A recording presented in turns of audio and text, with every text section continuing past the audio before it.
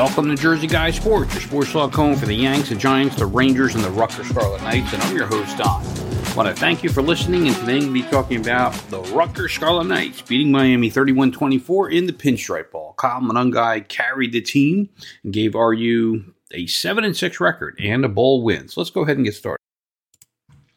It's a good day for Rutgers fans as Rutgers beat Miami 31-24 in the Pinstripe Bowl in Yankee Stadium. Now, Rutgers started this game off really strong with Kyle Monangui, and it just continued throughout the whole game. This is a really big win for Rutgers, who was 6-6 before the game, wanted to end this season on a winning note, to have a winning record, and to finally exercise some demons and beat the Miami Hurricanes, who just throughout their history have just killed Rutgers way back to the Big East days. So this was a big win in a lot of ways. Rutgers ended up starting really strong, going up 14-0, riding the back of Kyle Monangui, just run after run after run. Wimsatt wasn't awful, didn't do a lot, but he completed a few passes, a couple on third down too. Ended the game with like 80 yards passing or something. We'll look at the stats later. But this game was all about Kyle Monangui, the Rutgers offensive line, and some pretty good defense when it counted. The defense played great early on, and that certainly spurred Rutgers to a 14-0 lead. Then the Miami quarterback, Ja'Cory Brown, he's a third stringer, by the way. He hadn't played a snap this whole season. He started moving the team down the field, and this was aided by some really fucking pathetic Rutgers penalties. Consecutive 15-yarders, by the way, on defensive end Aaron Lewis. Oh, what a fucking idiot. They were both personal foul penalties, and it helped Miami move down the field and score a touchdown. I mean, one was like a blatant face mask. The other was a dumbass smack to the quarterback after the play was over by 2 or 3 seconds. Just dumbass penalties, one after another on Aaron Lewis. I don't know what the hell he was thinking. So that helped Miami get back in the game. It changed the momentum. And Miami scored the next 17 points after being down 14-0. So in the third quarter, it was 17-14 Miami. And Rutgers had a play that changed the momentum for the rest of the game. They blocked a Miami punt, recovered it in the end zone, and took a 21-17 lead that we would hold on to basically for the rest of the game. That block punt changed everything. I mean, the momentum was clearly on Miami's side at that point. They had scored the last 17 points. And that block punt, which is a staple of Greg Schiano teams, it changed everything. If you remember the first time Schiano was here, we would block kicks, block punts all the time. And they showed a stat during the game where we're between 6th and 10th in blocks for kicks and punts in the country, again, under Schiano during the second stay here. So this is good stuff, and it certainly was a big play in the game, and it changed a lot. Miami ended up scoring a touchdown, in the final minute to make it 31-24. Then they recovered an onside kick to really give Rutgers fans a heart attack, but ultimately ran out of time and space, and Rutgers held on for what I think is a program-building bowl win over the Miami Hurricanes. And this is a big deal, guys. It's really a big deal and a big win for Rutgers. It probably wouldn't have meant too much at all to the Hurricanes, but it meant a lot to Rutgers fans. And if you're a Miami fan, sorry. If you're a Rutgers fan, you know what it means. So this is a great thing. Let's take a look at a few of the stats here real quick. This is going to be a short podcast. For passing, let's see, where is it? Gavin Wimsatt, 7 of 15 for 84 yards. He didn't have any touchdowns, but he didn't have any interceptions, although he had 1 or 2 shaky throws. So, that's fine. We need a new quarterback, guys. I'm not going to go into that here. I'm very happy today. I'm not going to go into quarterbacking. Wimsatt is going to continue to hold us down until we get a new quarterback. You can only do so well in college football with the quarterback that we have, and we're just going to continue to lose to good teams with him there. But it is what it is, and he didn't hurt us today, although it certainly restricted our play calling. All we did was run Monangui, and we were lucky enough to play well enough and have the offensive line push enough to do really well, just running the ball. And Kyle Monangui, speaking of him, 25 rushes, 163 yards.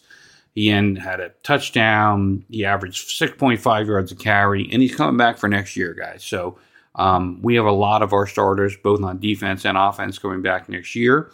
Monangui got big play after big play. He had a big 40-yard run where, for some reason, Schiano challenged. I don't know why. They called him out at the 1-yard line, so it would have been first and goal at the 1 anyway. I don't know. Schiano's game day coaching still has me questioning some things about him. I think he's a great recruiter. I think he's a great coach. I think he builds great teams. He develops great players. Some of his game day decisions, though, I don't understand. I mean, it's first and goal at the 1. I mean, if you don't challenge it, the worst thing that's happened is you have first and goal at the 1. You got 4 chances to get it in. I mean, you can't risk what ultimately happened in that he lost the challenge and lost the timeout. I mean, it was a close game at that point. We can't risk, not having a timeout. Anyway, bottom line is Monangui did tremendous, including that 40-yard run that I just made fun of Shiano for. The rest of the team didn't do too much, although Brown got in and brushed a little bit. He was not bad. I think he had about 40 yards rushing. As far as the team stats, we were actually outgained by Miami at the end of the day. They did score got some late yards and had some late buildups. We had 292 yards overall. They had 311. They ended up running more plays than us. We had dominated time of possession early in the first half, especially the whole first quarter. The announcers were talking about it, left and right, how much we were dominating time of possession. But let's see, we were 5 of 12 on third down. They were 4 of 12. Passing yards, again, we only had 84 with Wimsatt, whereas the other quarterback had 20 for 31 for 181 yards. We did have a couple sacks. They didn't have any, and we obviously outgained them, 208 to 130. So that was a big deal. And just recapping this, and I'm going to put an end to this very short podcast. This is a big, big win for Rutgers fans, and everybody should be very happy. Think about this, guys. Rutgers was 4-8 last year, right? This year showed such good progress everywhere except for quarterback, which is an ongoing problem. But, raise your hand, by the way, before the season. Raise your hand if you had Rutgers going 7-6 this year and beating Miami in a bowl game coming into the season. Anyone? No? Rutgers at one point, by the way, this season was 6-2, and in the next game, leading Ohio State, the number 1 team in the country, at the half. Any takers on that bet? Who would have bet that coming into the season off a 4-8 year? We'd be 6-2 and leading Ohio State, the number 1 team in the country, at halftime.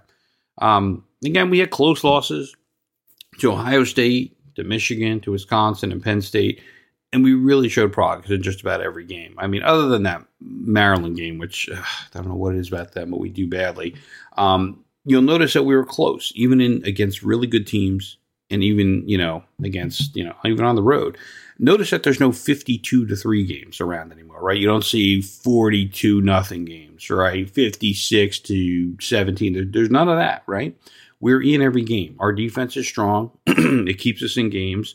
The running game is solid. We're building the offensive line. We have some decent receivers coming in next year. Again, the only big problem is the quarterback, and it's a giant problem. I'm not going to get down on him today, but it is a problem, and it's something that we have to change to beat good teams. So, again, I don't think A.J. Sarace is going to play next year, but that's a podcast for another day. Other than that Maryland game, Rutgers showed tremendous improvement this year and tremendous progress. And if you're a Rutgers fan, you really want to relish this, right? Because it feels like the team is on the rise, and you can feel the progress, right? You can feel it, right? We're 7-6. We won a bowl game. We beat Miami, right? You can feel the progress. In football, it takes a long time. It's not like basketball. You get 1 or 2 big recruits, and suddenly you can be a great team. Football takes years and years, and in the conference we're in, it takes a really long time. We may never get to be Ohio State or Michigan or anything, but we can start to build our team, to a better level and where we can compete seriously each year. And it's taken Chano, about the time you'd expect for him to start to turn this giant ship around. So it feels good. It takes time, but we seem to have the right man in place, and the future is certainly bright at Rutgers for Rutgers football. And that's all I'm going to talk about today. So thank you for listening to Jersey Guy Sports. Please subscribe to the podcast, tell your friends about it, and I'll be back soon with some more sports talk. Thanks, and have a good day.